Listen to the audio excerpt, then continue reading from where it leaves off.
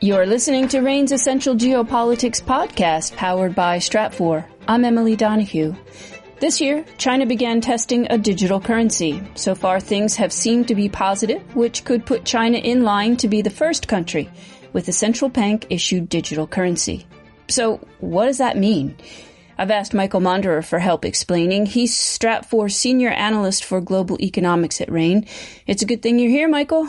Thank you, Emily. Michael, let me ask you up front. Does this digital currency pose any sort of threat to the international role of the U.S. dollar? And by extension, should or would the U.S. be concerned? Well, Emily, a former U.S. Treasury Secretary liked to say that no one ever got rich betting against the dollar in the long term.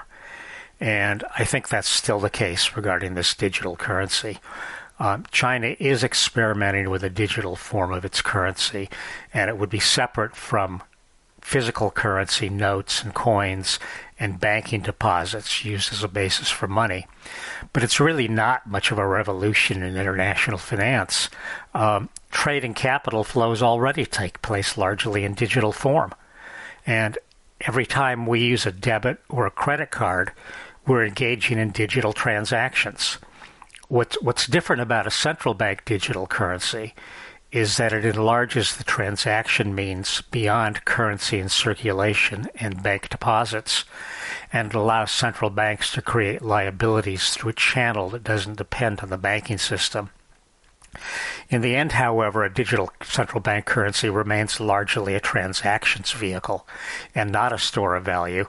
And that's the case with China's digital currency. China accounts for 13% of global trade compared with less than 12% for the U.S., but the RMB is actually used in less than 2% of global transactions, and this really isn't going to change that very much. Earlier you mentioned betting against the dollar. Can you explain to me why the dollar has the large role it does in international trade and finance? Sure. Money is defined not by what it is, but by what it does. And money basically has three functions. It's a unit of account, a means of transactions, and a store of value. Now, there was no international decree making the dollar the central global currency. It's true that the Bretton Woods Conference during World War II put the dollar at the center of the post-war financial system. But that reflected basically the fact that the U.S. economy was the only stable economy coming out of the war, and that there was really no alternative. For the last 50 years, however, with the collapse of the Bretton Woods system in 1971, the dollar's role basically reflects, number one, its liquidity, or the ease of use of the currency, the strength of the U.S. financial system, the openness of the U.S. economy, and the credibility of the U.S. Federal Reserve and U.S. assets as a reliable store of value. So the dollar is really the quintessential risk-free asset against which investment returns in every other asset are priced. And that explains the dollar's role. Hold that thought, Michael. We'll be right back in a second. I want to pick up on that. Michael, earlier you were talking about the dollar's large role in international trade and finance. What would China need to do to challenge dollar supremacy? Well, first of all, Emily, digitizing China's currency does nothing to change China's financial system. And despite its size as the world's second largest economy and the largest world exporter, China still has a relatively closed financial system.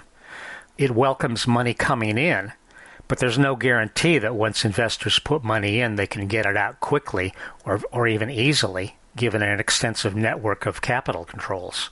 As an example of that, just within the past few weeks, the People's Bank of China, the central bank, has been taking administrative action to slow the appreciation of the exchange rate.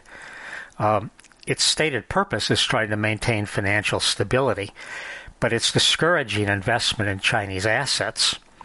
And basically, China is afraid that financial inflows add to domestic liquidity, And without allowing the safety valve of open outflows, it creates asset bubbles domestically, and that interferes with domestic economic management.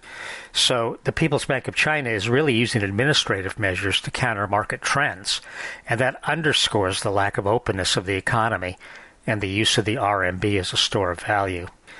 In addition to that, the Chinese financial system is generally vulnerable. It's very over-leveraged.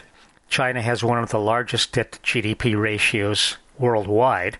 It's 335%, compared with only 180% for the U.S. Even 180% of... Can I just ask you to clarify that? GDP is pretty high. Am I wrong? No, you're not wrong, but that includes both public and private debt.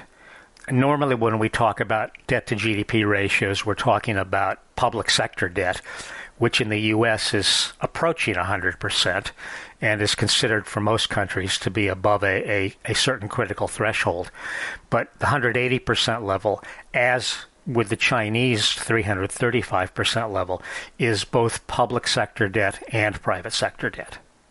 As I said, the exchange rate is heavily managed. It doesn't really reflect market developments. And foreign investors don't have full access to Chinese domestic assets. And even if they do, there's no guarantee of property rights. And in addition to that, the People's Bank of China isn't fully independent. So all those things argue against China being the Chinese currency being a reliable store of value. Now, as the economy grows and trade increases, especially in Asia, the Chinese currency will be used more as a settlement currency, again, a transactions currency. But the demise of the dollar has been predicted many, many times. I mean, if a few years ago we were all going to be using yen instead of dollars, then the euro was supposed to supplant the dollar. And a former French president complained of the U.S.'s exorbitant privilege in having everyone use the dollar. But one thing I like to point out is that with exorbitant privilege also comes exorbitant responsibility. In the last 20 years, the U.S. Federal Reserve has really become the de facto international lender of last resort. Just in the current economic crisis during COVID-19, the Fed has increased its balance sheet by $4 trillion. That is, it's increased money by $4 trillion. It has established swap lines where it will lend temporarily money with 14 other key central banks in the world. And it's allowed lending against U.S. Treasury holdings for 170 other banks. I don't see any evidence that the People's Bank of China is prepared to play the same role, that is, providing liquidity without limit in the event of a financial crisis.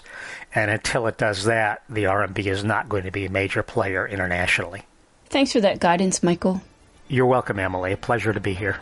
Michael Monderer is Stratfor Senior Analyst for Global Economics at RANE.